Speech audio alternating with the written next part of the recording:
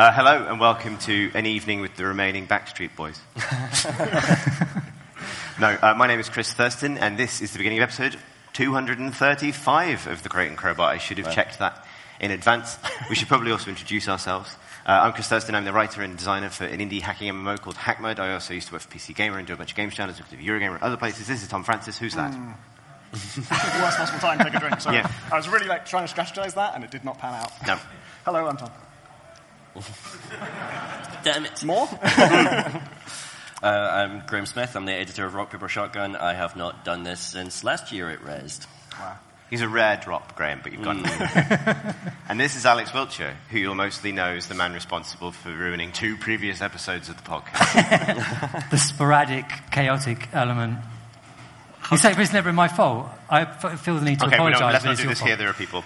But Alex, who are you? So I used to work on Edge magazine. I write for Rock Paper Shotgun. I write for PC Gamer. I'm a journalist and writer and stuff. If you're not aware of Tom, because I feel like he was a little bit possibly too modest, he's the man responsible for... I was the designer on Gunpoint and Heat Signature.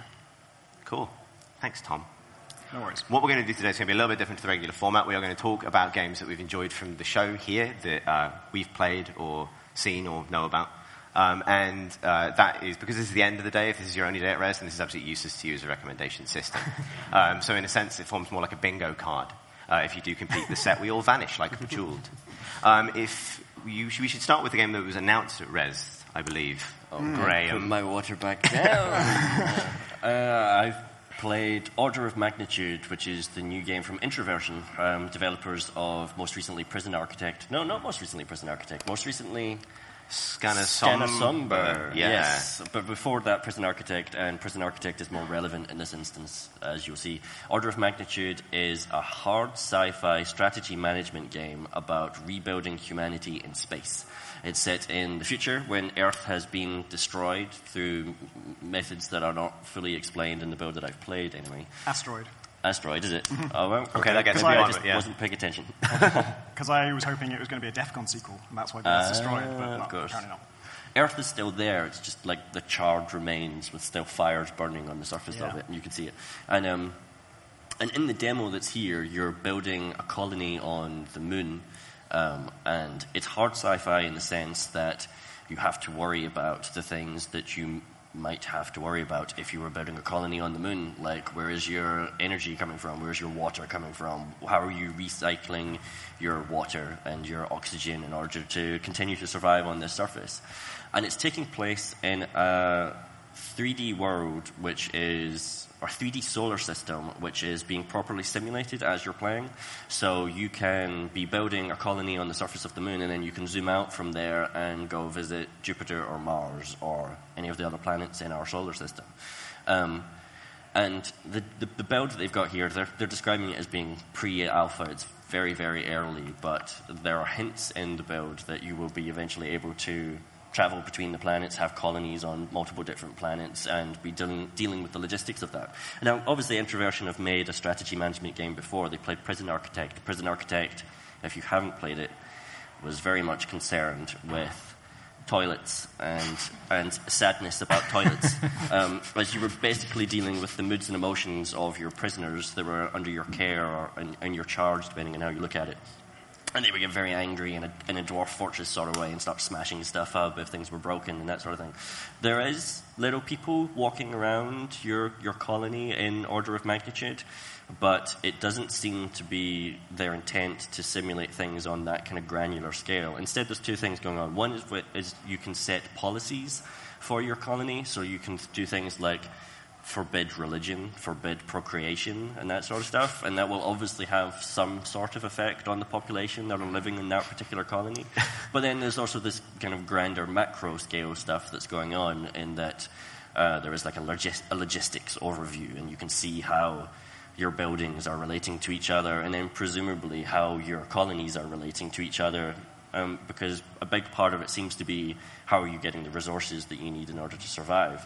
And that was sort of the coolest moment in the demo for me. Like, the demo is, as I say, very early, and it's mostly a tutorial which just takes you through put down this building, now put down that building, now put down this building. But there is a moment where it asks you to like scan the planet for ice. And all you're doing is like flicking on an overlay, like a resource overlay, which highlights ice under the surface. But in order to be able to see that ice, you have to zoom out first. So you've been staring at this little colony in front of you this whole time, and then you zoom out into the planetary scale. And at that point, you're thinking about it in a way that you weren't a moment ago, because now you're thinking about things that are on the other side of the moon that you're on. And so if they can then do that to a greater order of magnitude, see where the name comes from, then I think that could be a really cool thing. But it is pretty early at this stage, so it's hard to see exactly where they're going to go. Did they say to you how long it has been in development? 9 months. They did. The cool thing about it being all in a simulated place as well is that, like a lot of these games, it's got a time scale thing where you can have it like fast forward, super fast forward.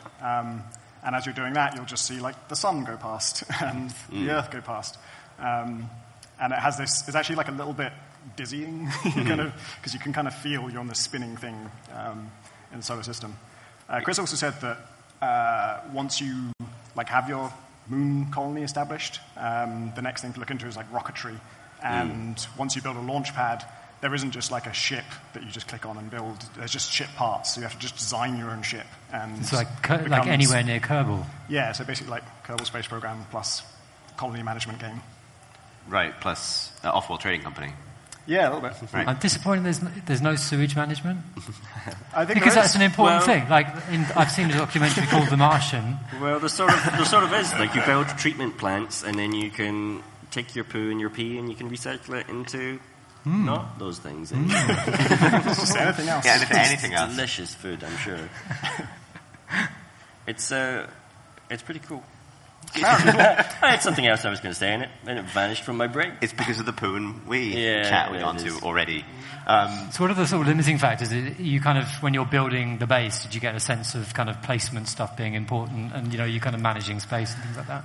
There wasn't in the build that I played, no, but that was what I was going to say, actually, was the thing of seeing the sun go by as you're just building, and that's like a neat novelty, and it is slightly dizzying, but it does have some relevance to the stuff you're building, because that's the thing of it being hard sci-fi, is you get 2 weeks of sunlight and then you get 2 weeks of darkness, and so you need to be storing enough energy from your solar panels in order to be able to survive those 2 weeks of darkness.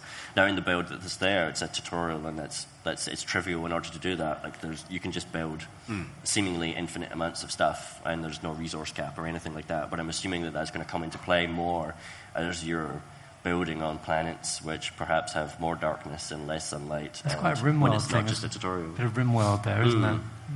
Yeah, there is. Yeah, I was asking if obviously that has the potential to be disastrous. Like if you don't have enough energy and you've got like another 20 days before sunrise, that's a problem.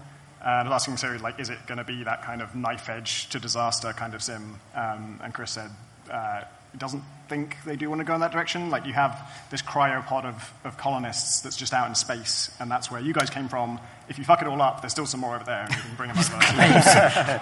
Don't worry, everyone. We've got some more. Yeah. There's always colonists in the banana stand. No, it's nothing. Cryo banana. Yeah, exactly.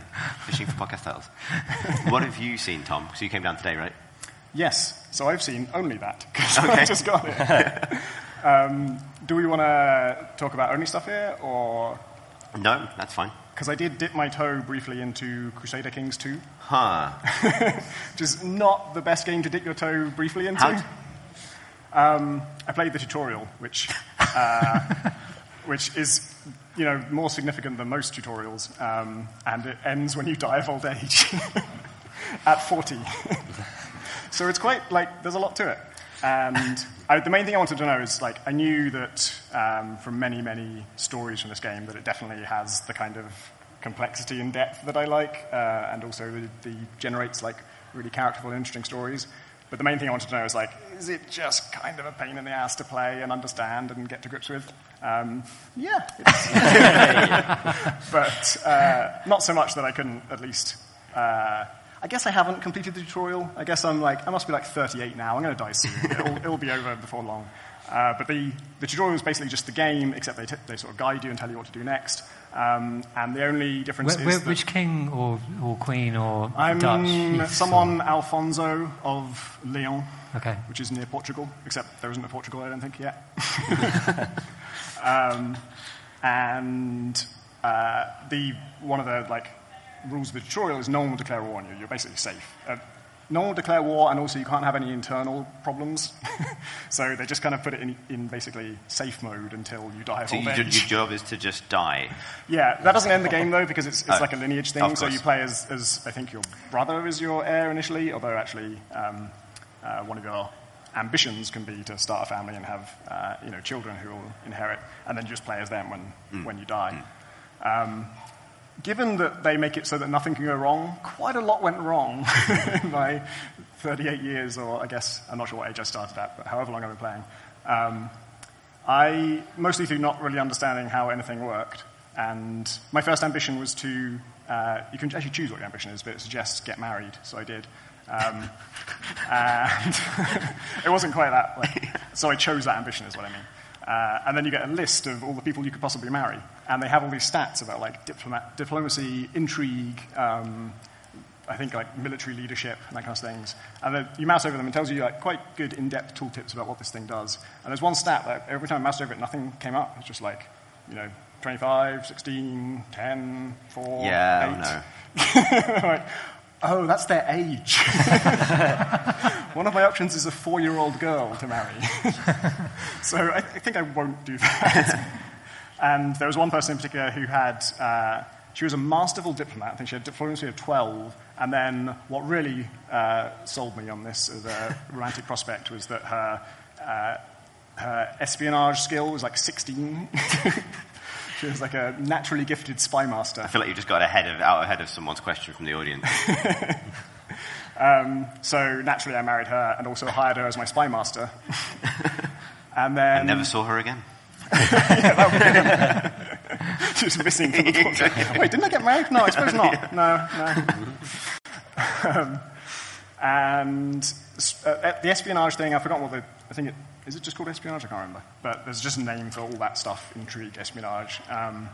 And you can use it to build a spy network, or I was trying to infiltrate the nation next to me because I wanted to press my weak claim to it, which is just a thing it tells you can do. You've got 2 weak claims you could be pressing.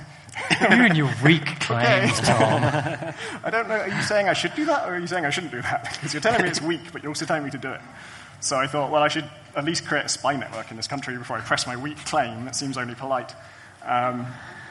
And then shortly after, I couldn't press that weak claim. That was just gone. I only had 1 weak claim I could press. And I'm not sure what happened to my spy network in that country or any of the things that I'd done in that country. It may just be ruled by someone else now. So why now Crusader Kings 2? That's not a joke. Genuinely, it's people go through their am I capable of understanding Crusader Kings, yes or no window at different points in their lives. Yep. But why now for you? It was free recently. Oh.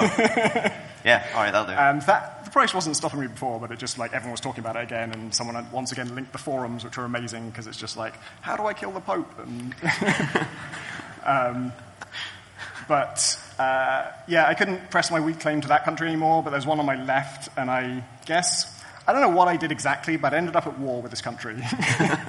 And Crusader Kings is kind of real-time. It's real-time with pause. It's not turn-based. And so a lot of the time it's just pause and you're managing all these menus and stuff. And then I realized I'd actually been spending most of the game paused, all the stuff I've been sorting out. That was the reason my marriage wouldn't happen. I'd sent a proposal and just silence for ages, and I was just waiting and waiting. What's she going to say? I want to find out about my marriage proposal. And I realized it's because I'd paused the game. As soon as I unpaused, it's immediately, congratulations, you're married now. It's that easy, apparently.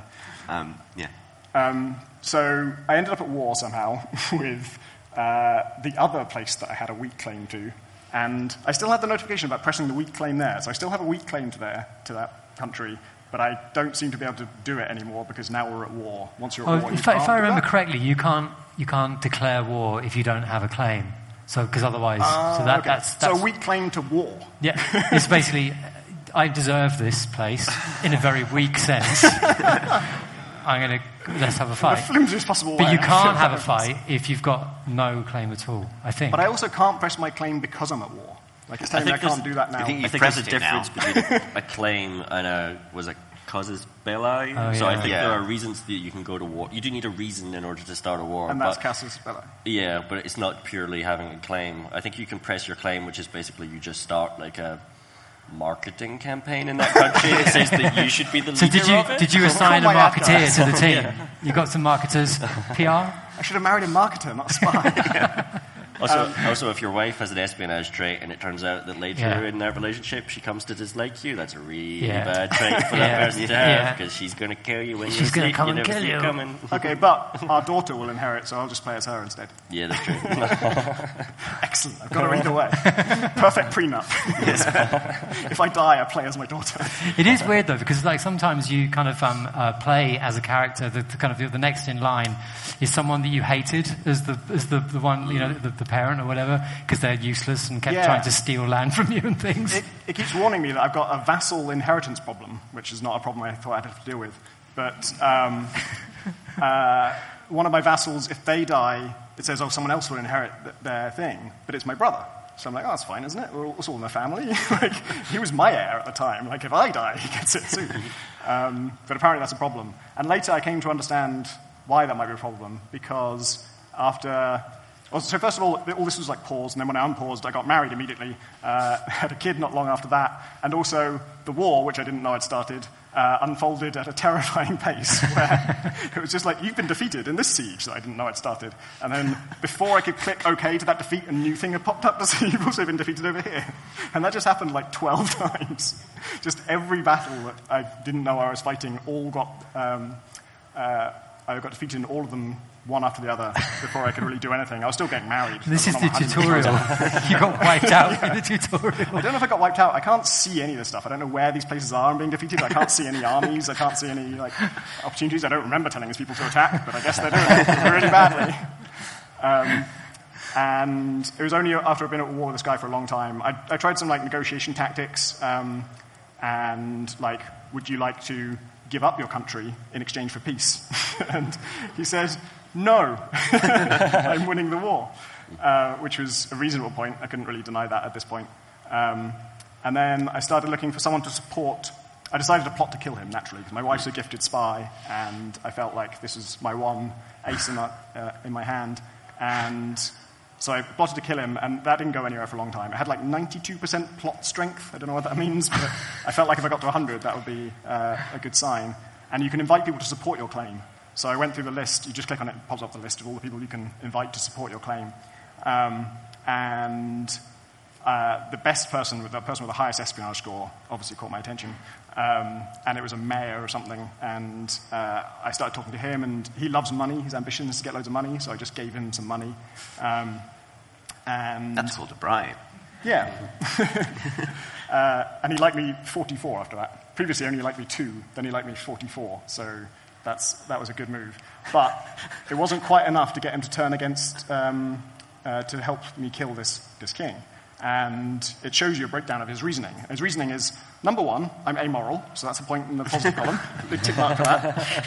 Number 2, my opinion of you is 3 green pluses. Good stuff, because I gave him all that money. And then opinion of the king is shown as 3 red negatives, which at first I thought, great, he hates him. But actually it means, no, my opinion of the king is a reason there's 3 negatives against me joining your plot. So he actually likes that king.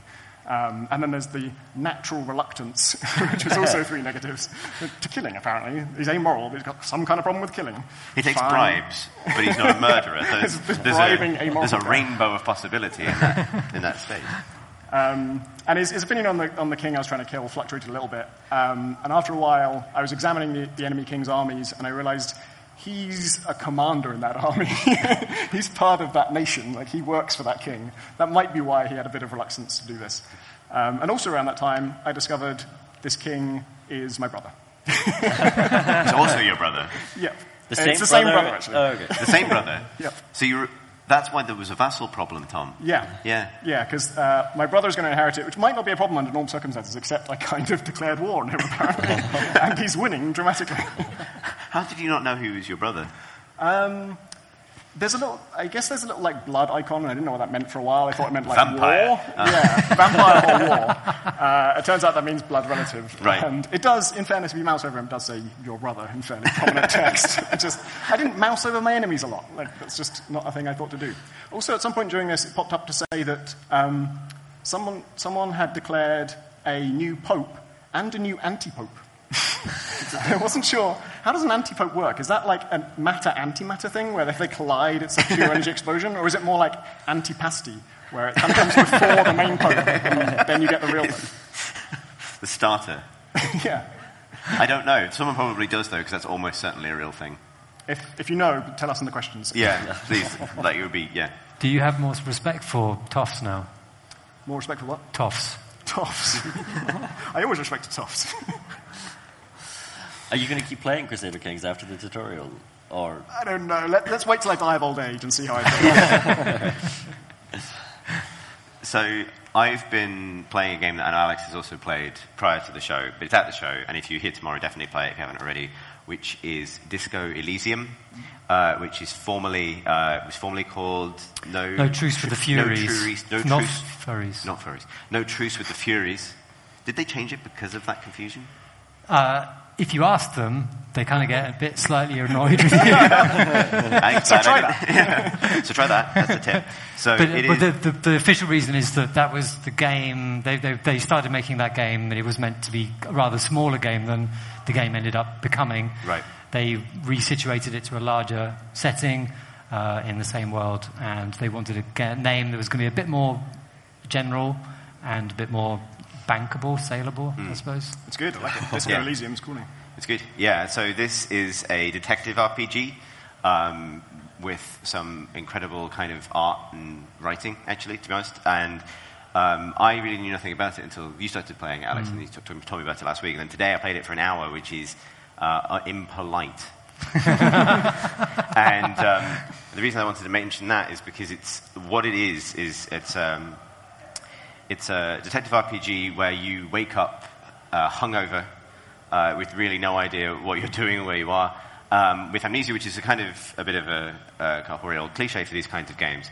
But it works because your you have as many interactions with your own subconscious and the many different parts of your subconscious in the opening of the game as you do with other characters. And even when you're talking to other characters, you're also in a kind of state of constant negotiation with your limbic system or with your lizard brain, which is the first character you speak to, who basically just tells you, wouldn't it be great if you were just nothing forever and we could just be asleep forever? Would that be nice? Because you wouldn't then be hungover.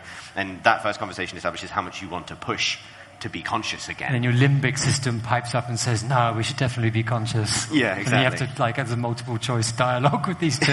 Yeah. And this stuff is also your skill system, which is kind of amazing. So the skills have...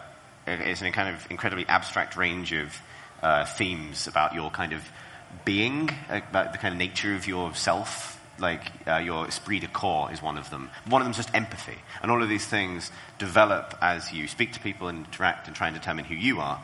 And then they can sometimes kind of take over as well. So if you try and do something unempathetic, you get into a fight with your own empathy midway through a conversation with another NPC. And your empathy is voiced, I should stress. This is a character that you are kind of trying to deal with who is also one of your stats, which is really interesting. It's like getting in a fight with your dexterity. Because these are like the equivalent of charisma and skill and strength. Right. Like you don't have strength and stuff, but you have 24 different skills. Yeah, and your inventory kind of spans a gear, but that's not very important because it's not really like a combat RPG in that way. But you also have thoughts. And thoughts are something that you kind of like plug into your brain for a certain amount of time, and after a certain amount of time has passed, they kind of grow into buffs, maybe, or debuffs. And it's almost like you're kind of keeping track of what's on your character's mind. So at one point, a character just tells you, like, get your shit together, you're a wreck, and you gain the thought. I can't remember exactly what it's called. Is it volumetric shit compression system? Not literal abstract. And it is like the kind of idle thought of, I should get my shit together. I'm a mess. So there's another one a little bit later on where you're talking to this barman in this downstairs in the hotel that you wake up in, and you know that he. So should I tell about should we explain the plot? Yeah, a little bit. Yeah. So you wake up, you don't know who you are. It's amnesiac time, but you soon learn that you're a cop. And that you are there to investigate a putrefying body which is hanging from a tree behind the hotel. And that your partner, new guy that you haven't known before, you definitely don't remember, is waiting for you. So you go down to the bar and you talk to the barman, and you know that guy isn't who you need to actually talk to. You need to talk to this woman who is there.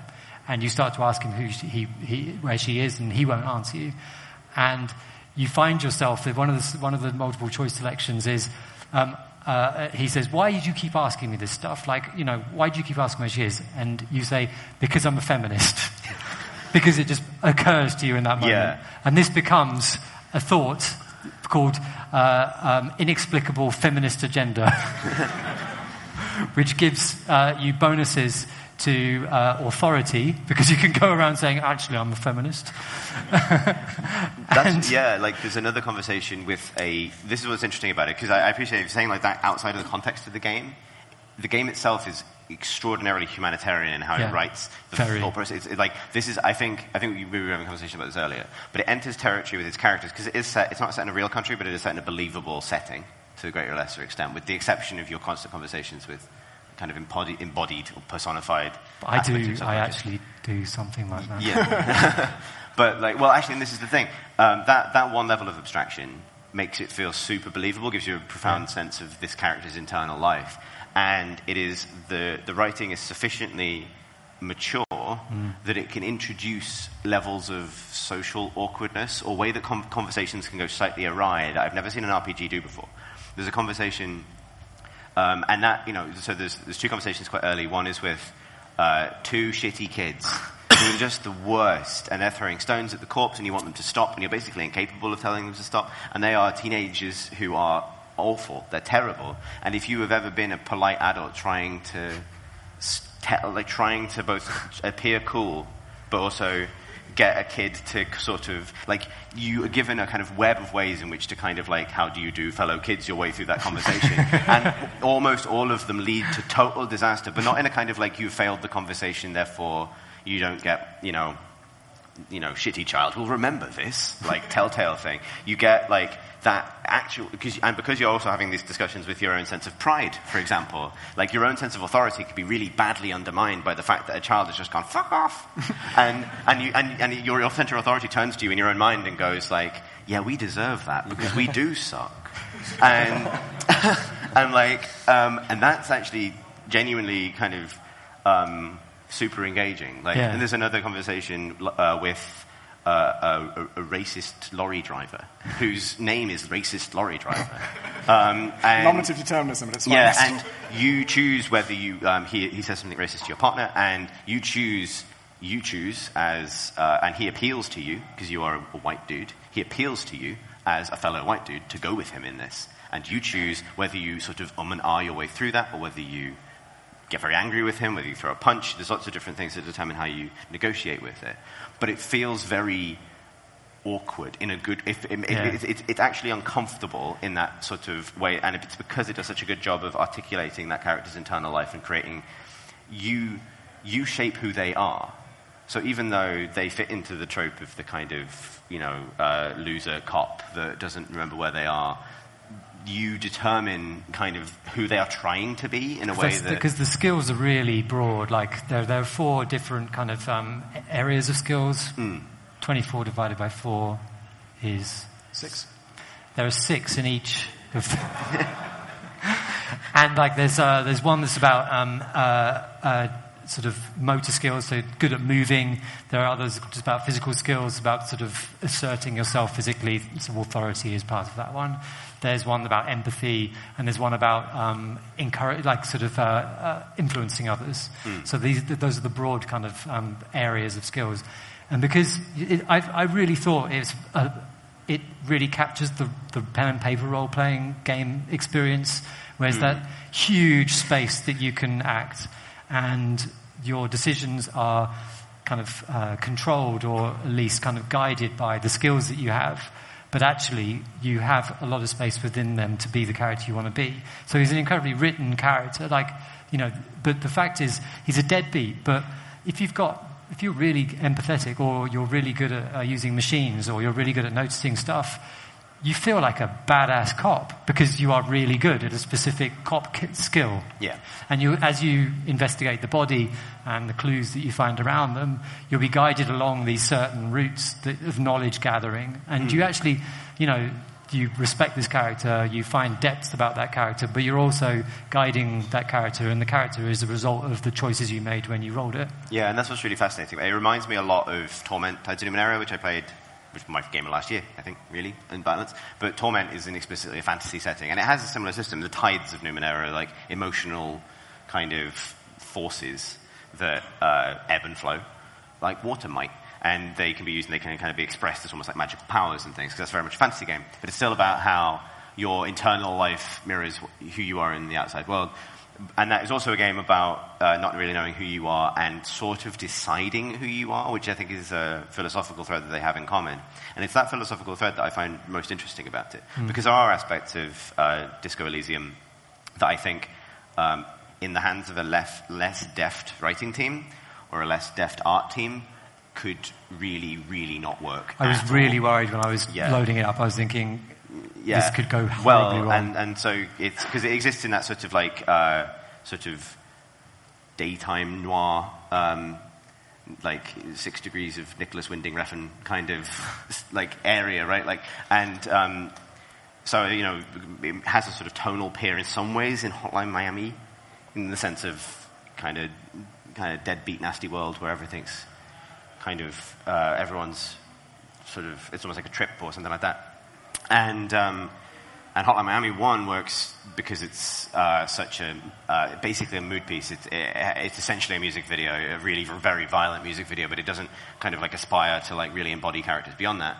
Hotline Miami 2 really did not work for me at all, because it tries to do more with narrative, but it didn't do it with the sensitivity or the empathy to actually try and sympathize, like to actually explore the consequences of violent or negative action. It wasn't sort of funny at the same time. Like, the thing that really, really impresses me about Disco Elysium is that it is capable of both being funny and sad and unsettling.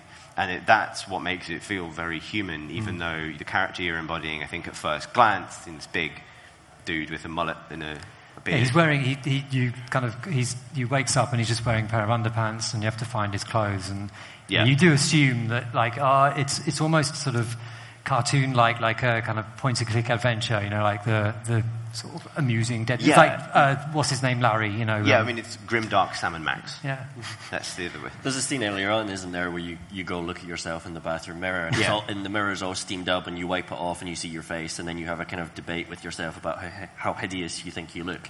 But you can also apparently just not wipe the steam off that window. Yeah, the glass. Not decide to know what you look like. Yeah, and so the rest of the game, you just go around, and anytime there's a picture of your face, the picture's blurry, because you don't know what you look like. You're an amnesiac, and you didn't look in the mirror. So. And that's what's really but if you do, you can kind of slowly pull this kind of rictus grin of like sort of, like, I don't know what that is, but it's some sort of something within him kind of glaring out at him.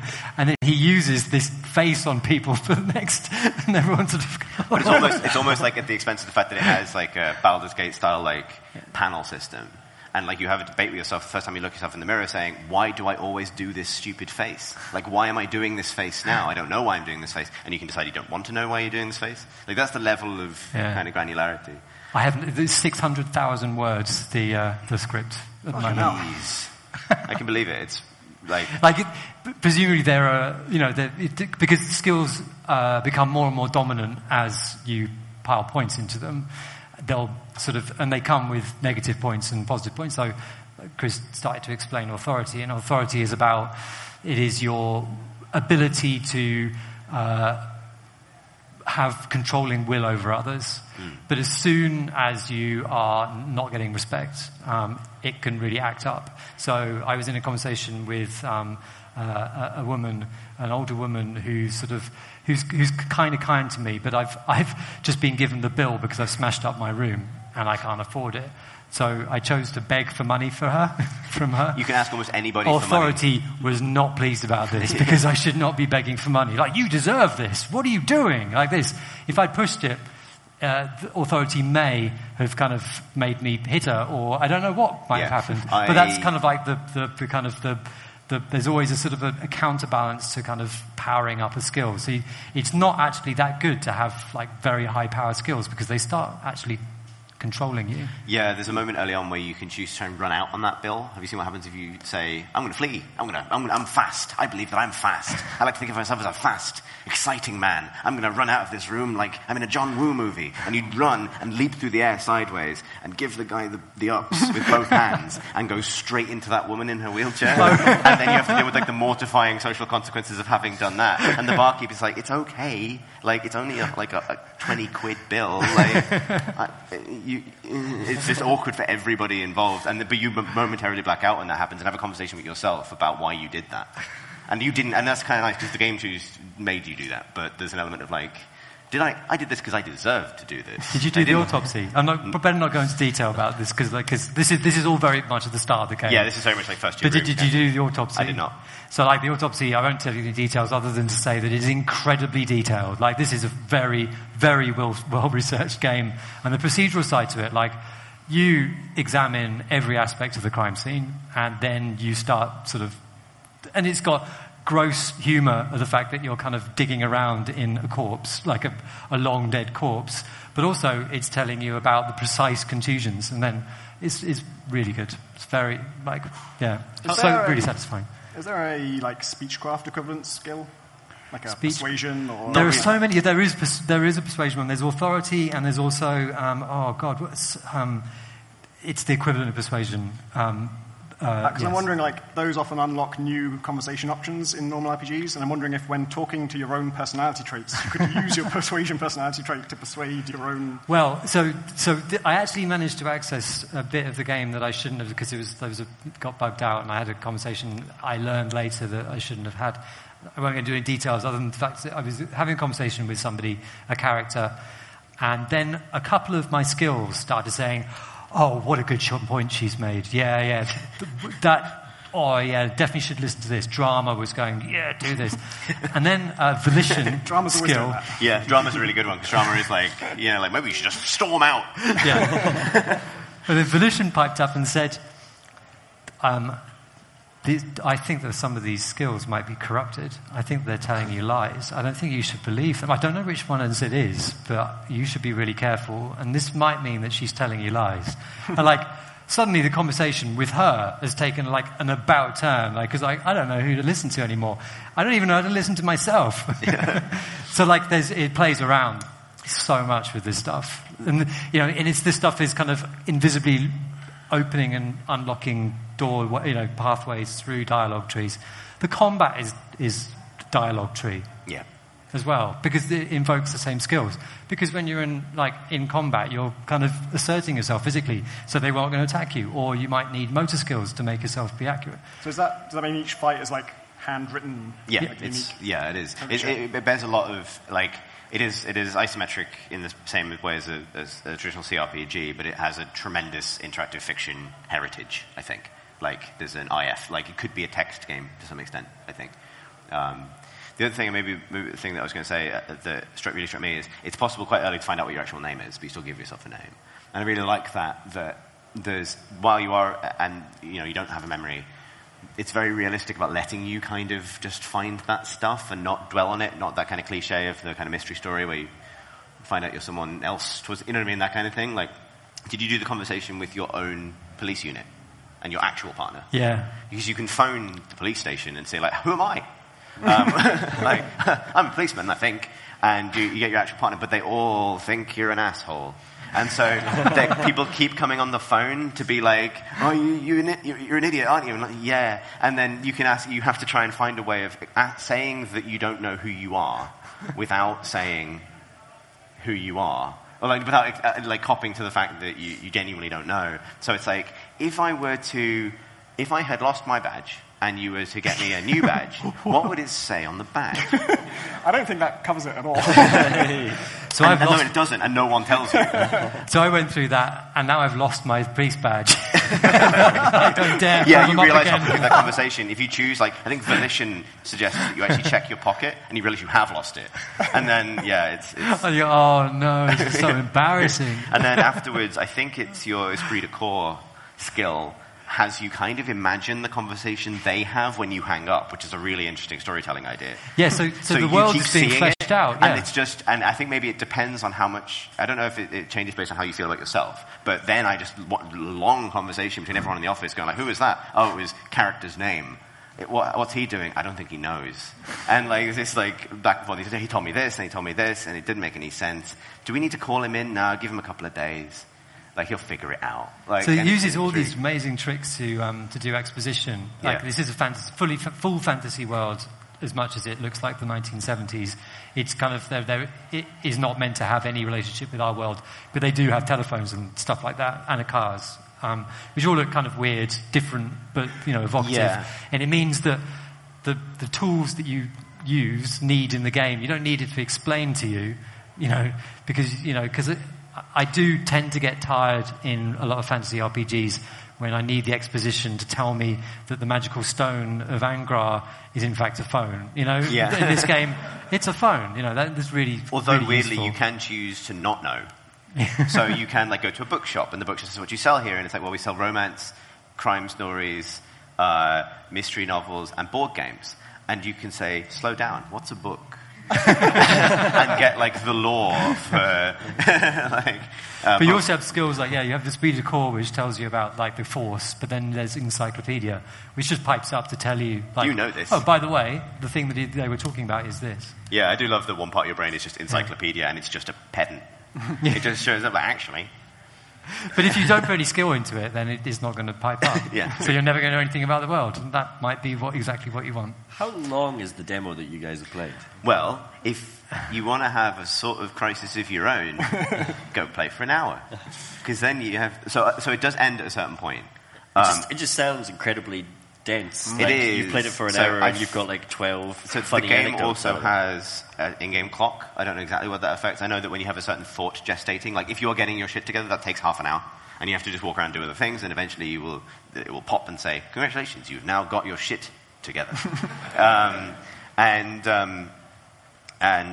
think maybe I had a very immersive experience of this because I did play it first thing this morning, start of the show, with a bit of a sore head, and had that kind of lived experience of it's me. Well, I resonated very. I felt profoundly got at actually, but it does end at a certain point. I think it's. I got confused because I think someone was saying that it lasts a certain amount of in-game time, so you have a certain amount of in-game time to do whatever you want.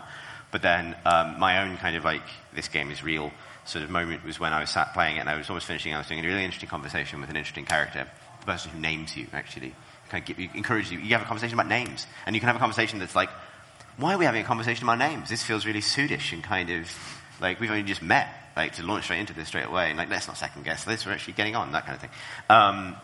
And then I could hear, it does the thing where sometimes a ring will appear on your character's head with a node on it, and that means you've heard something. So it does your other senses in a really interesting way.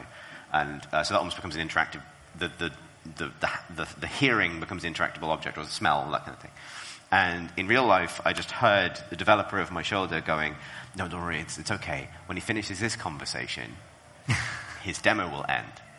And and then that conversation with me was like, but I was only like halfway through the conversation, and I could see the big. And if you ever played a game with text dialogue, the sea of unclicked conversation options was like 8 long, and each of them was like, "Let's talk more about what it kind of means to name oneself." Like, let's. Sure, I got half an hour. And I had that quite, and I could feel like the ambient presence of somebody waiting, and I didn't realize I'd been sat there for an hour, and I just went straight to the bottom and went, "That's all for now." And then left. In real life and in the game, I have to goad a conversation in like both levels of the Matrix at the same time.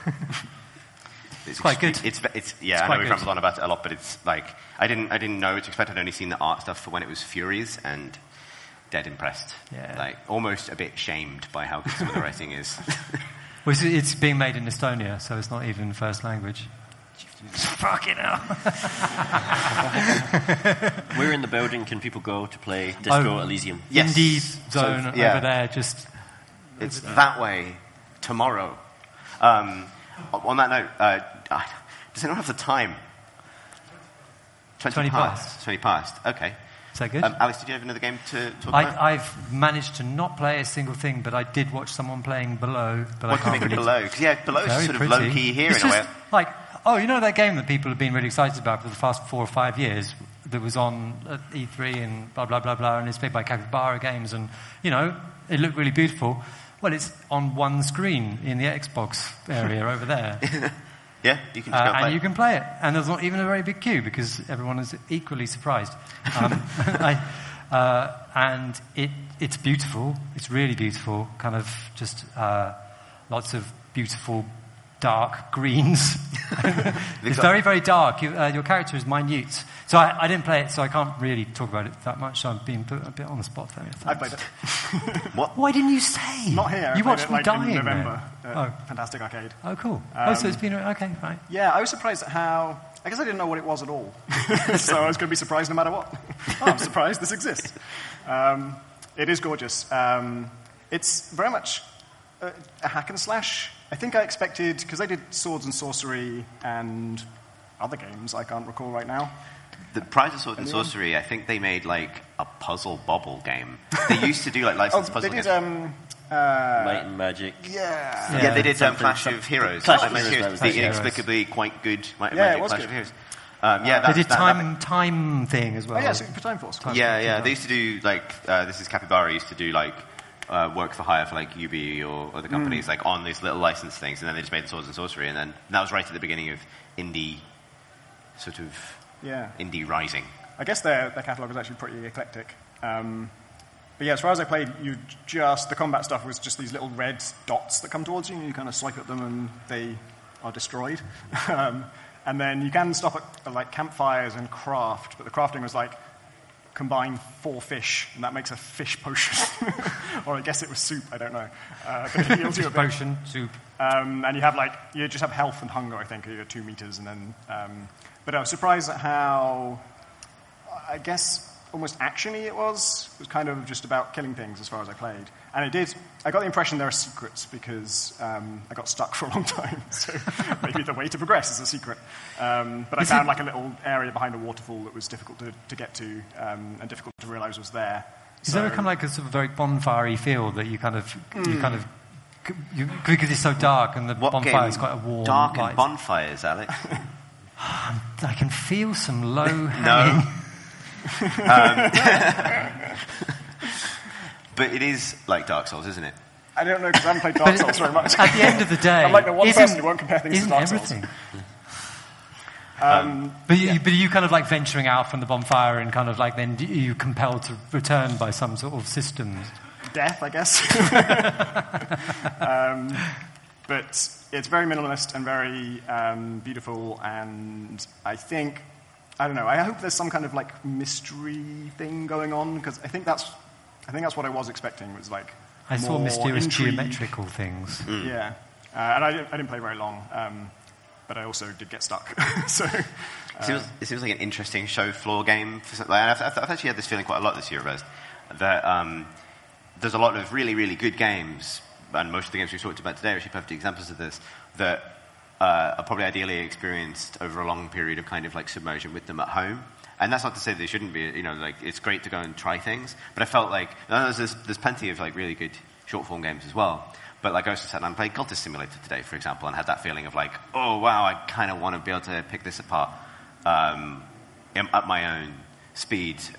Below very much felt like that. I watched a couple of people play it as well, and there's a lot of like, I'm lost in a big field, but because I'm in the Xbox booth, I feel like I should probably move on rather than like tease at this mystery for a long time. Similarly, like Phoenix Point, or like the strategy games and Order of Magnitude are all things that probably like unfold. But I've noticed so nice actually to with Heat Signature, when I took it to Rezzed and EGX and stuff before release, we'd get really good testing feedback. Get to watch people play through the tutorial and then into the game and do some missions and stuff. And I've shown it once since release, or watch people play. And Now that it has a tutorial and then the intro credits come up and then the game proper starts, and almost everyone stops when the intro credits come up, which is like just before it's got started. Like you haven't played any actual missions yet. And I think it's just because there's just that stopping point, there's just punctuation. Like you do the tutorial, title comes up, and you're in a show environment that gives you like an opportunity to reflect on, have I spent too long? Is someone waiting to play this? And then people move on. Whereas when we didn't have that, people would go straight into missions. And maybe that is why I've resonated so profoundly with Disco Elysium at this particular event, because a lot of this event is about walking around going like, should I do that? I should. That person looks like they'd like to sit down more. I recognize him, but I don't know if that's just Twitter. I'll go. Like that, the sort of rich internal life of rest. All of us. Indeed. We've probably got about half an hour remaining. Is it about 30:30? I don't know what the time is. Thanks, Jonty. Jonty's nodding. I love that everyone like... Is he nodding? Jonty was nodding, yes, it is. We should move on to some questions. So as Jonty said at the beginning, the way this works is if you have a question, I think probably the best thing to do would be to put your hand up, and then I will point at somebody and then approach the microphone. Because I've seen people do it with like the queuing system, but that strikes me as... Presumptuous. Yeah, presumptuous. Possibly dangerous. I'd like to mask how short that queue could potentially be. So, if you have any questions, now would be a good time to put a hand up. Yes.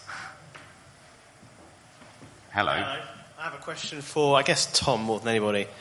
What would you say is the biggest thing you realized since becoming a developer that you didn't really understand as a games journalist? I think... How to make a game. That was kind of broad. Sure, if that counts, that would be it. I remember one of the first things that really surprised me was that making scripted scenes is really hard. I assumed it was easy because they were in games a lot, and I hated them. And I was like, well, this must be the easy content to make because I keep doing it, even though it's really bad. And the systemic stuff must be really, really difficult, and it must be really hard to make like mechanics that apply in all situations. And then, on Gunpoint at least, I found that the stuff that applied in all situations was really easy to make. Like, Crosslink was just, 12 lines of code or something, and then, because I didn't tell it not to work anywhere else, it worked everywhere. Whereas, trying to get Conway to, crouch at a door for a certain amount of time and then get back up at the end of it, and for someone to say something at a certain point was a fucking nightmare. It was days and days of work. So I was really surprised about that, because the payoff seems so much lower to me. And obviously, for different kinds of games, it's the other way around. But for any game that isn't about scripted scene and about story, I don't understand why anyone ever does that kind of stuff. Yeah, absolutely. Trying to think if I'd learned anything, but no. So recently I've been thinking about games that I really want to play, but there's some aspect of them that just kills it for me. So I was thinking about, Soma had that mod where it removed the monster, and I was thinking how I'd absolutely love to play Amnesia, but I'm just too mentally weak to put myself through that. So I didn't know if there was any games or anything I feel this is one of those hard questions that you probably looked at hours before the podcast normally, but if there's a game that has some sort of mechanic that you really wish wasn't there, that would really change that game and really make it maybe more interesting in a different direction? Yeah, I can speak to this, Tom. Yep, go ahead. So I love horror, but I really hate jump scares. I hate designed, pre-planned jump scares, which is 95% of jump scares in almost everything, because I feel like I'm contending with the level designer more than the monster or the threat or whatever the nature of that threat is. And so maybe a recent example of this would be something like Resident Evil 7, where that initial sense of dread is amazing. It's kind of exactly what I want out of a horror game. But as soon as it starts to promise that it's going to do a big old boo, I get really kind of I don't want to anymore now. And it's because it's for two things. It's one, because I'm very scared. And the other side of it is that I'm not scared of something. I'm scared of something that I feel exists outside of the game, which is, and I feel this way about a lot of horror movies actually as well. And I love horror movies, but it's I like to be surprised, which maybe a jump scare is a form of surprise, but I like to be sort of also immersed, and I find that a jump scare puts me in the mindset of, okay, level designer, which cupboard is it, you prick? And that's not, like, I'm not then engaging. And then, so the game for me, and I know I've banged on about it on the podcast a lot, but like, Alien Isolation for me was such a revelatory moment for that, because yes, it has lots of jump scares, but to some extent, you kind of control them. It's like the perfect use of that idea, because it's almost catharsis. It's like, I know I just fucked up. I know I just knocked a can over. And you wait a moment and you hear the kind of like, the pitter-patter of nasty feet. And then a big tail goes through and you're like, shit. But you also earned it. And it's, it's a well-animated jump scare. It has all of that kind of, I don't know if anyone ever, a couple of years ago, when I was still working at PC Gamer, I had to stream Alien Isolation like all morning for some reason. I can't remember why. I just had to sit and play it on Twitch for like a couple of hours, and I felt compelled to like be active, because no one wants to watch a Twitch stream of like, here's a man in a locker. He's still in the locker. So I was like, I'm going to run everywhere. And the game adapts to that really well. But like, I kept getting like the most amazing accidental rhythm of like, oh, an android has grabbed me, and then he pushed me, and then the alien would come down out of the vent and hoist me back. It kind of became this kind of like almost jump scare as kind of ragdoll payoff kind of free running game. That was good as well, but yeah, I think. Did you see, I'm afraid I can't remember the name, so if anyone knows it, shout it out, but there was a horror game, a multiplayer horror game that's on Kickstarter, where the killer can see where the survivors are, and they can spawn anywhere that's out of their sight range. So there just are a bunch of monster costumes. Jason, it's Friday the 13th. I heard it wasn't. Like maybe it started that way, but there's a post on RPS recently where it said it specifically wasn't. But anyway, that was a cool that kind of jump scare. I feel like I'd be okay with, because even though it is bullshit, it's human bullshit. Yes, yeah, the best kind of bullshit. Yeah, I grew up playing lots of AVP multiplayer, Aliens vs Predator multiplayer, and the whole fun of that was like being the little runner alien and going like, boop, and then like knowing that someone somewhere over 56k modem had just gone shit, and that's like that's a magical. That's what the internet can do for us. That's it, basically. The thing I'm dying to see a mod do is, for Far Cry 5, just take out all the forced plot interruption things, like the bliss bullets and the hunter darts, and the other one where I think you just kind of pass out. They just have no ideas for how to actually get you into the story missions, so they've come up with 3 different mechanics, all of which are the worst kind of bullshit. They should give you like, I know I've mentioned this in the podcast a lot, and maybe we're having one of those episodes, but like some kind, like, it's a game, you maybe need to eat and drink, or poo, or something. You have the poop timer, and the scary Far Cry villain is always just waiting for you in the loos. Like, oh no. I knew this day would come. Yeah. In about 6 hours. Yeah. Ready for a monologue? How about you guys? Like this. This guy gets it. There's crafting stuff often in a game which maybe isn't meant to do, doesn't need crafting, or doesn't feel like it needs crafting, where crafting is clearly there to eke out time rather than, where you kind of have to find the sticks to do the thing, but it's gating you from the thing that you wanted to do. It's a really I can't fascinating. think of any actual concrete examples there. I was actually going to say time limit in XCOM. I know that's controversial, because I know that it actually powers. I know it powers. Yeah. But I just did not enjoy having to make fast decisions. I mean, making fast decisions, but having to rush things. And I know that's where a lot of the tension came from. I know that that design would not work without it. But I didn't enjoy the game as much as I wanted to as a result. It never really stops me playing these games, but there's lots of games from which I wish you could get rid of the money. Particularly RPGs, because I have played hundreds of hours of Oblivion and Skyrim, and I have never once in my life gone shopping in either of those games. I know there are stores where you can go buy spells and swords and stuff like that. I never ever use them, because you come across stuff in the world. And so eventually I come to a point in the game where it's starting to get a bit hard, and I realize that I'm the richest person in the universe, and half of the material goods in that world are in my pockets, and I've never sold anything, and I could just go, and I end up sort of breaking the game at that point, because I've stockpiled this stuff accidentally without caring about it.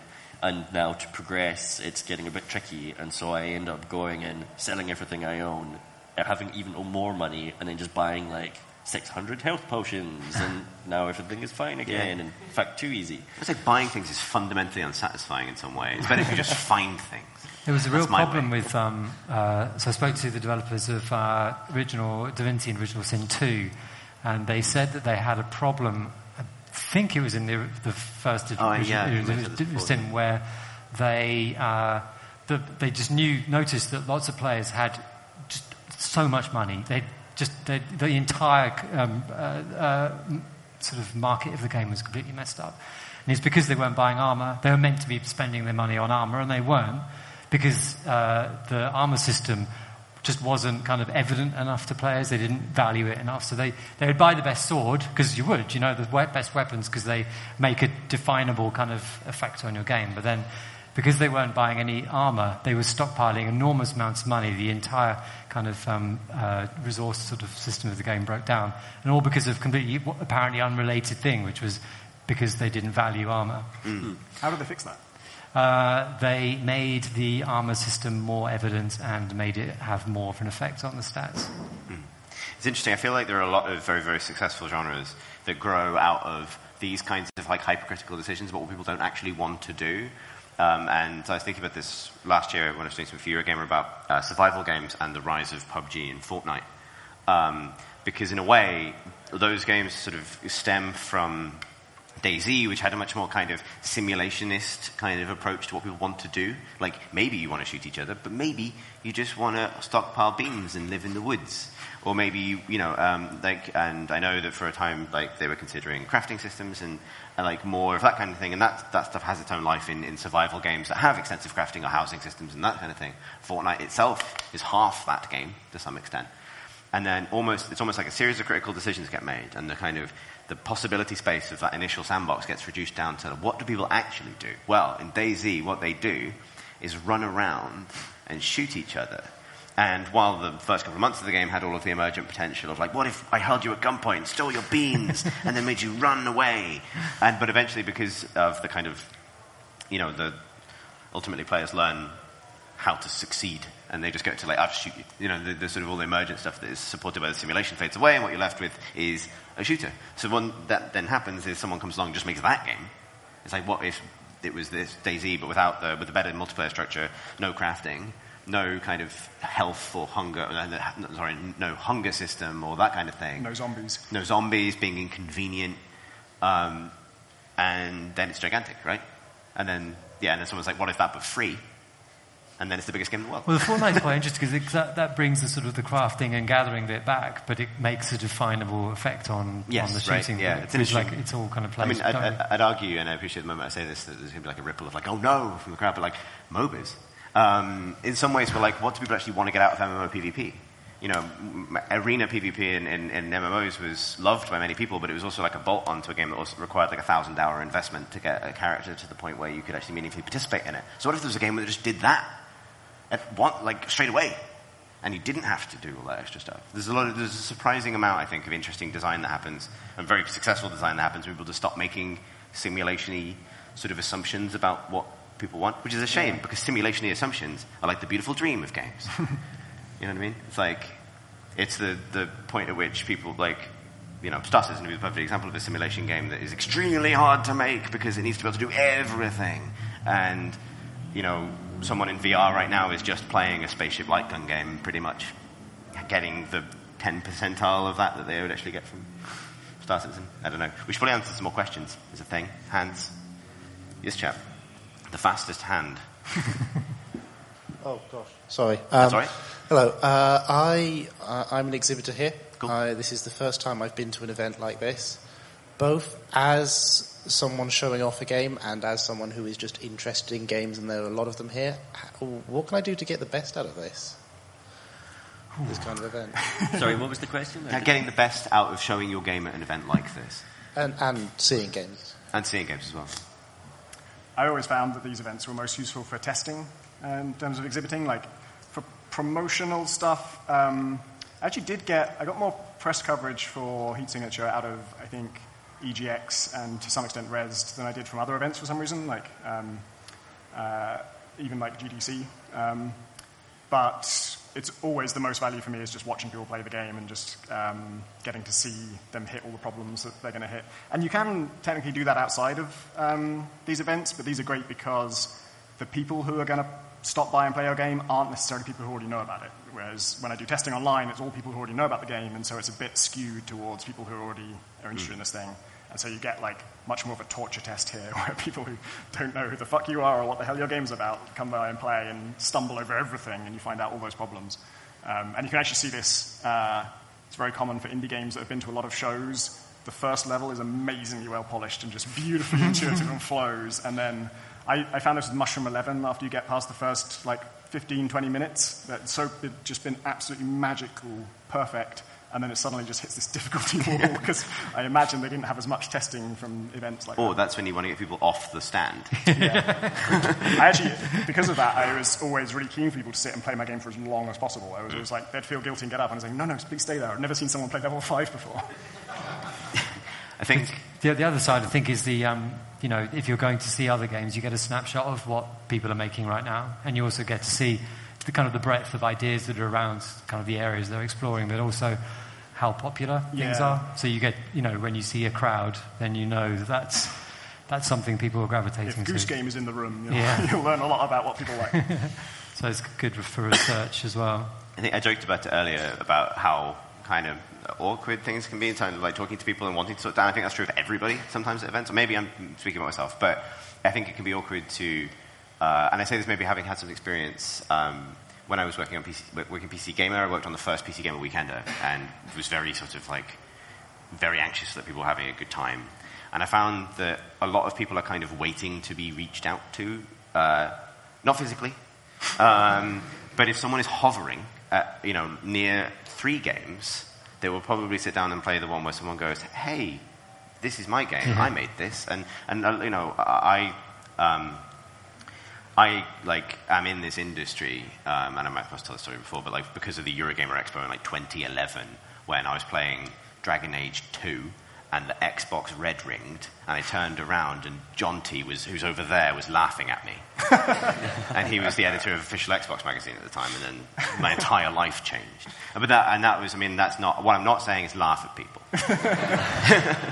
Get laughed at. Yeah, but what that did is then we had a conversation, and then that was actually the most valuable thing I got out of that event. And actually, always the most valuable thing I get out of an event is meeting somebody cool, or from any part of the industry or not.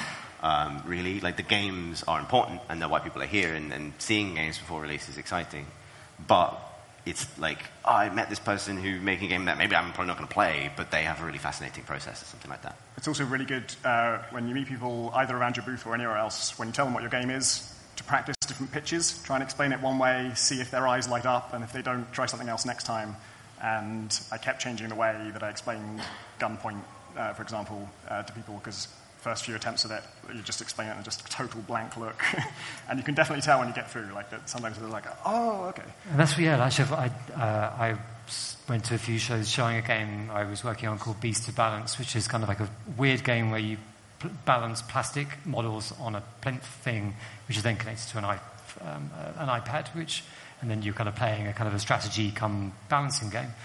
It's quite hard to explain, and doing it for 3 days, day in, day out, and losing your voice actually is really good for honing exactly the efficient, exactly how efficient you can be, the minimal number of words put on. Yeah. It was, but it's good for just.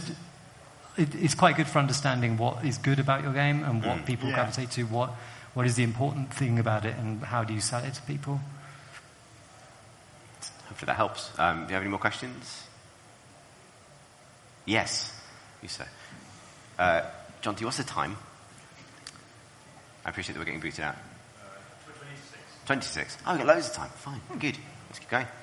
I enjoyed your chat the other week about Into the Breach, and how you some of you felt that you liked certain aspects of how it had been tweaked, and others you didn't.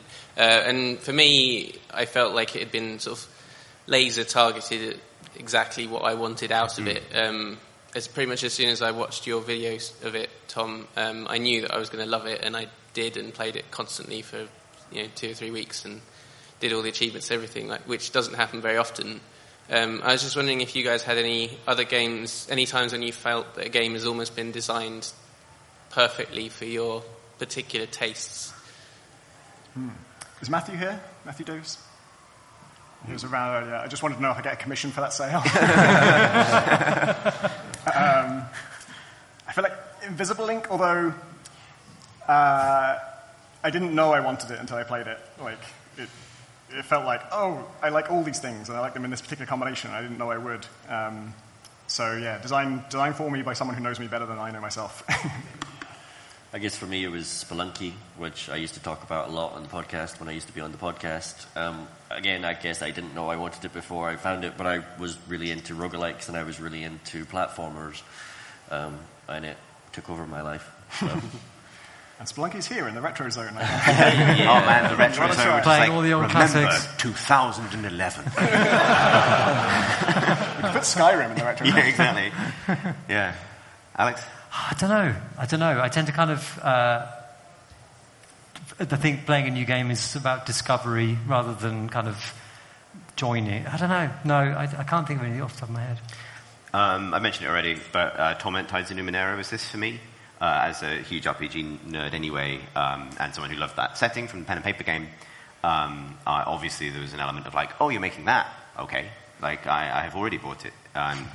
But more specifically, I really loved... I didn't realize I was waiting for an RPG that wasn't interesting. And this is really the Torment side of it, the Planescape side of its heritage, but like I'd missed RPGs that weren't quite so resolutely on the traditional kind of like hero's journey fantasy arc that typifies, and I love BioWare games, as people listen to the podcast know, but like there is there's a commonality of arc of what you expect in terms of what you expect in terms of setup and resolution, and I just basically wanted a very wordy game about like weirdos, basically, is what I really wanted. Wordy games about weirdos. Yeah, actually, I replayed it recently, but another game that did this at the time was Xenoclash. I remember Xenoclash? The game about punching like grimdark Sesame Street characters. I revisited it recently because it's got such a phenomenal art style. It's kind of like somewhere between like Hieronymus Bosch, Dave McKean, John Blanche kind of fantasy world with like really deeply bad voice acting, but in a way that makes the whole thing feel better. Like those kinds of experiences are the ones that always get me in that way, in that sort of like, oh man, why aren't there more of these? And did anyone, I've mentioned it before, but no one knew what the hell I was talking about last time. But the Xenoclash guys did another game about rolling... Rock of Ages. No, sorry. About a giant rolling pin type thing that's taking over a whole planet, and you're an egg trying to get away from it. Yeah. If people don't know the game, you sound like a complete madman trying to explain it. No, this is a real thing. There's definitely a game about this. Yeah, did that come out or anything? I don't know. I just remember watching a video. Yeah, no, it never came out. Oh, man. I don't know if they're still working on it. I know the last game they did, which I think was just last year, was Rock of Ages 2. So if they're still working on it, it's in the background somewhere. So they went with the ball, not the rolling pin. Egg of rolling pin. That's what I would have called it. Do we have any more questions from the audience? Anyone want to stick a hand up? Anyone at all? Yeah. The microphone is yours. As when Star Trek Bridge Crew came out, I thought it was like a fan's dream. Is there any other game or fiction that you would apply that setup to? Like, one I think you would like would be like Warhammer Titan Crew, probably, which would be great, like Mech Warrior, bigger mech. Yeah, so you're talking specifically about the kind of VR...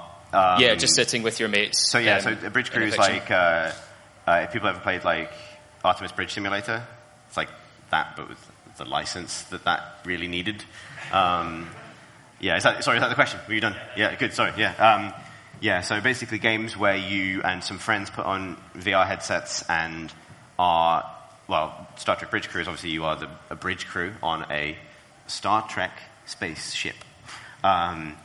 Other uses for that setup. Well, now I want the Titan one. That sounds great. I think there's loads of potential for that, actually. I've been playing a lot of VR stuff recently for some work stuff, and I'd love, like, there's real potential in, like, the war room kind of environment where, go to licenses that I like. But actually, hang on. No, I want the game where you are the people on the rebel base on Yavin during the attack on the Death Star, just staring at a map as a little bar goes like, the Death Star will be in firing range in 7 minutes. And then eventually you just go, oh, and that's it. There's lots of good, like, VR is really good for this. Like, VR is good for those sort of like single room kind of experiences. And I think there'll be a real home for that kind of thing. Now I want like a map war room, like in Dragon Age, where you have a giant like parchment map, but you can only choose to invade a place by literally stabbing it with a dagger. Yeah, exactly. And the map gets increasingly fucked up for more. Yeah, and it's like a competitive RTS, so you're both players. And if you want to like draw a line of attack, you got to carve. Actually, Brass Tactics is kind of already like that. I think I talked about that on the pod recently, which is a Oculus war game that looks like the map from Game of Thrones or Clockwork Things, and you sort of like direct your troops, and you can see the other person directing their troops, and basically only the very slight amount of real human empathy created by watching someone else float around with their hands is the only thing that stops you like making gestures or like dancing at people and so on. In terms of actual fictions, though, that fit this really well. I haven't thought about this before, but I feel like there's good mileage in modern spy films, which always have Tom Cruise off doing something dramatic while a team of other people are sat in a van somewhere. Simon Pegg Simulator. Yeah, I feel like you could have a good line in just being the team of hackers or spies and drone operators that are, and maybe there's just like an NPC, which is the Arnold Schwarzenegger or Tom Cruise hero that's off doing stuff, and you're just like crouched on top of a lift trying to hack something before you get crushed at the top of it. Yeah, that's a really nice idea. Yeah, like multiplayer VR vignette-based 30 Flights of Loving. Yeah, someone was, again, I don't know the name, sorry, but someone was making a multiplayer game co-op where one of you is the agent, the other one's the headphone guy, and has to turn off the security at the right time for the agent to get through.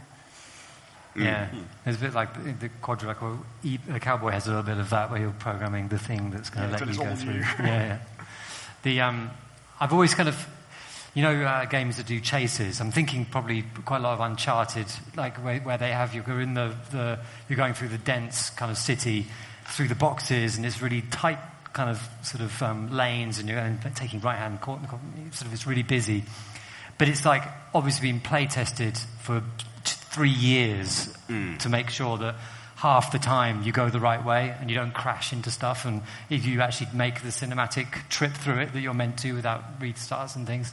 I would love to play the game that manages to nail the kind of like the Bourne, or the Bourne kind of running through the city and over the balustrades and kind of up stuff, kind of a bit like Assassin's Creed, but Assassin's Creed's a bit sort of weird and janky, and it's not dense enough. You kind of want to feel like you are, maybe it's a turn-based game. Would that be not in VR then? No, I don't think. Well, It could be. It could be. But I'm thinking actually it's probably like a turn-based thing where like sort of the thing comes in and you've got to sort of plot your course around it, and maybe situational awareness through VR is what kind of enables it. Isn't that scene in Heavy Rain, which became a meme briefly, where like there's a chase sequence and it's just a series of quick time events, and you can fail each quick time event and it keeps going, but you're the guy that's just the guy worst that man you're controlling. Yeah, is just the clumsiest man at that point. Like he's running through a supermarket and just crashing into aisles and knocking watermelons on the floor and slamming through walls of chickens and you're still like assailant, it's just not getting any closer. Yeah. So when this question was asked, I had the thought about the kind of like pit crew game. Like if you're going to do the racing game, like the racing game is happening, but the pit crew is a bunch of people with VR headsets on, just doing, I don't know anything about cars, just doing cars, and where are you going with the car? I'm having the car done. Yeah, exactly. They do the MOT. Then they clean the Not pipe. Not pit stuff, I don't think. I don't know. But that idea, right? But you could do that for like a sort of Joe Danger style, like movie set thing, where like a stunt is going to happen and you're all having to like activate the pyro or like throw the glass, or I don't know anything about how films are made either. But that's the joy of it. Do a big jump. do a big Star Trek jump. Bridge Crew, but you're one of the guys that has to slide open the door. Open the doors. You mistime it and Shatner just slams into it. Yeah. You are the bridge. Yeah. Star Trek Bridge Crew. But you are Wesley Crusher. That's it. Sorry. Good. Any more for that? No. How much time we got, John T? Cool. Guys, feel free to put hands up with questions if there are any more things to rip upon. Yes. There's always exactly one, which has the faint air of desperation. It's enough for me to get nervous and then for it to be okay. Hello. Hi. Just made me think about the VR thing, because I recently picked up a Vive and Skyrim VR. Yeah. And the bit in it that I wasn't expecting to enjoy was actually talking to people, because the sense of like presence of being stood in front of a character and then being able to kind of like walk away and kind of Columbo them and like come back and like it felt like I was in a play, and I wondered whether that's because I was meeting it halfway. But it made me think about, was there a bit in a game maybe, or games that you didn't expect to like at all, and it was the last thing you would have thought you would expect from that type of game that you did actually really enjoy? God, imagine if they still did the face zoom from Oblivion, but in VR. That would be terrible. Yeah. That's not what happens. Luckily, it's like you're in a little kind of play box, and you can be like, yes, the dragons are a problem. I can't imagine there was a really great little, someone did like live action Skyrim once. Anyone see this? It did good Twitter like a couple of years ago, which was just like a man opens a door in first person, but his hands are actually in front of his face. Because that's not where humans put their hands. And then the guy turns around like on his torso and says like, hello, and then just walks into some chairs. And like, it's very good. I'll put the link in the show notes, not as helpful to you at all. I think I find like in terms of, I appreciate that the question wasn't specifically about VR, but like it does make me think about the things that I found do surprisingly work for me in VR, and the things that I think the things that have worked for me, I mentioned on the podcast before that like I was not surprised that VR is mostly good for like gun games and every other verb is hard, but I have been consistently impressed by a lot of the VR cinema stuff that I've seen, which aren't, well, let's not get into that argument, but like they're not interactive in the traditional way. But what they're very good at is creating a sense of the physical presence. Maybe this is what you were saying, the physical presence of a character, even if you're just watching them sort of enact a story. There's an Oculus experience called Dear Angelica, which is done using Facebook Quill. I think Facebook Quill was even created for it. You're kind of in the middle of this. You're listening to a girl write a letter to her favorite movie star, and they have a connection. That's the kind of thing you discover. And it's done in kind of amazing pop art that is drawn around you in 360 degrees as you experience it. And you can't interact with it at all, but you feel this kind of like tremendous sense of, not place is the wrong word because you're not in a place. It's like we don't really have a word for like, what if you were inside a picture?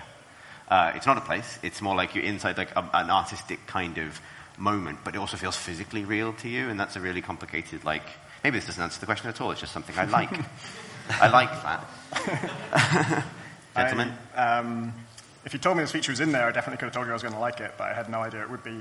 In Far Cry 5, the fact... Okay, so Far Cry Primal is my favourite Far Cry game, as you'll know if you listen to the podcast, because I won't shut up about it.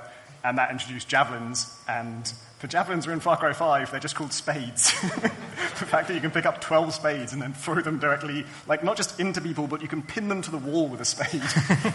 And it's like stupendously powerful. That's amazing. You knew you would like that, Tom. That's not like, I didn't know it would be in the game. Oh, you just know it would be javelins. I was surprised to discover, oh shit, it's got the this. pleasant surprise of javelins.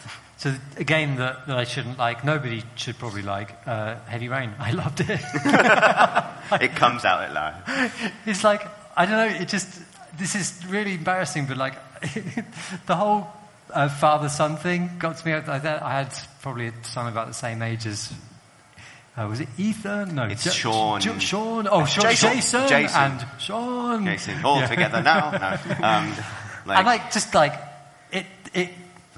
the bastard fucking worked. It was really annoying.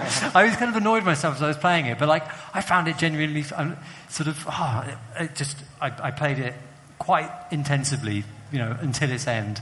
And I felt incredibly let down by its ending. I thought it was a real fuck up. But all of the kind of being in an opulently rendered sort of house that you're in at the start of the game, I really enjoyed opening all the cupboards and stuff. Shouldn't have it. It is a genuinely, objectively terrible game, but I enjoyed it. I guess I never expected to like flight simulators. I got really into X-Plane for a little while there, and I'm not into planes, I'm not into flying, and at that point I wasn't into simulators at all. But there's lots of little switches on those cockpits, and it's really satisfying to flip them and work out what each one of them does. And like previously, the most I'd ever gone down that route was like Flight Simulator 98, which you could basically play with the keyboard and just skip most of those things. And so getting into actually learning what the buttons on the cockpit do and how to properly take off and all those sorts of things was super satisfying. Yeah, I guess it's when you learn that you want something from a game that you didn't realize that you actually want. Did you play many of the the German simulator games? Like, obviously, American Truck Simulator, European Truck Simulator, they are stone cold classics. Do you mean like things published by Excalibur? Yeah. Like we're talking farming, we're talking buses, we're talking all that. Underground trains, overground trains. OMSI is amazing. Which one? OMSI, which is not one of the Excalibur ones. OMSI was made. It's an East German bus simulator set in Berlin during the 1980s, and it's designed to simulate a very particular kind of bus. And it is so incredibly evocative of a time and a place. And you drive around, you pick up passengers, you take them where they're going, you get back to the bus depot, you got another 30 minutes before you have to do your route again. So you just What do you do for the 30 minutes? I normally keep a book on my desk and read the book. You can't fast forward time, but there is just something. Why would you? The use of sound in that game in particular just creates such a sense of place that it's just a lovely, relaxing way to do it. But a lot of the Excalibur simulation games, I played them, they were pretty ropey. A lot of them, they're very basic in terms of the amount of simulation they were doing. And on that note, are we being kicked out? The police were at the back. Thank you so much for coming, and thank you for listening. If this is a podcast that you're experiencing and you're driving a car or something, I don't know. If you in this room would like to join us in the pub after, I believe there's RPS drinks at the Captain Kidd. Yep, which is about 5 minutes walk from here. Yeah, it's down towards Wapping Station. That's where we're doing that. I'll record a separate outro for this, for a different point, because I don't want to... But yeah, thank you guys so much for coming, asking questions and listening. I hope you enjoyed it. And if you'd like to know more about our podcast, you can find it at crateandcrowbar.com. Thanks for listening.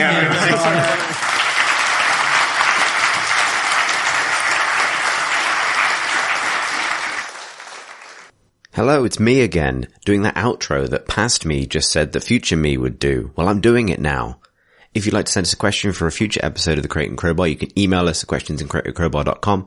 You can find us on YouTube at youtube.com/Crate and Crowbar. In fact, very soon you'll be able to find a video version of this episode on our channel as soon as we get the files from Res. If you listen to this in the future, that's probably already happened. We've got a very complicated present, future, past thing going on with this entire show. Nonetheless, it will be there eventually. And as ever, our episodes, everything we do is only possible thanks to the support of our Patreon backers. You can find out more about the Crate and Crowbar Patreon at patreon.com/Crate and Crowbar. I got it the right way around for once.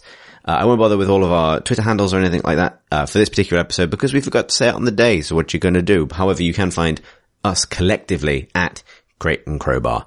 Thanks for listening.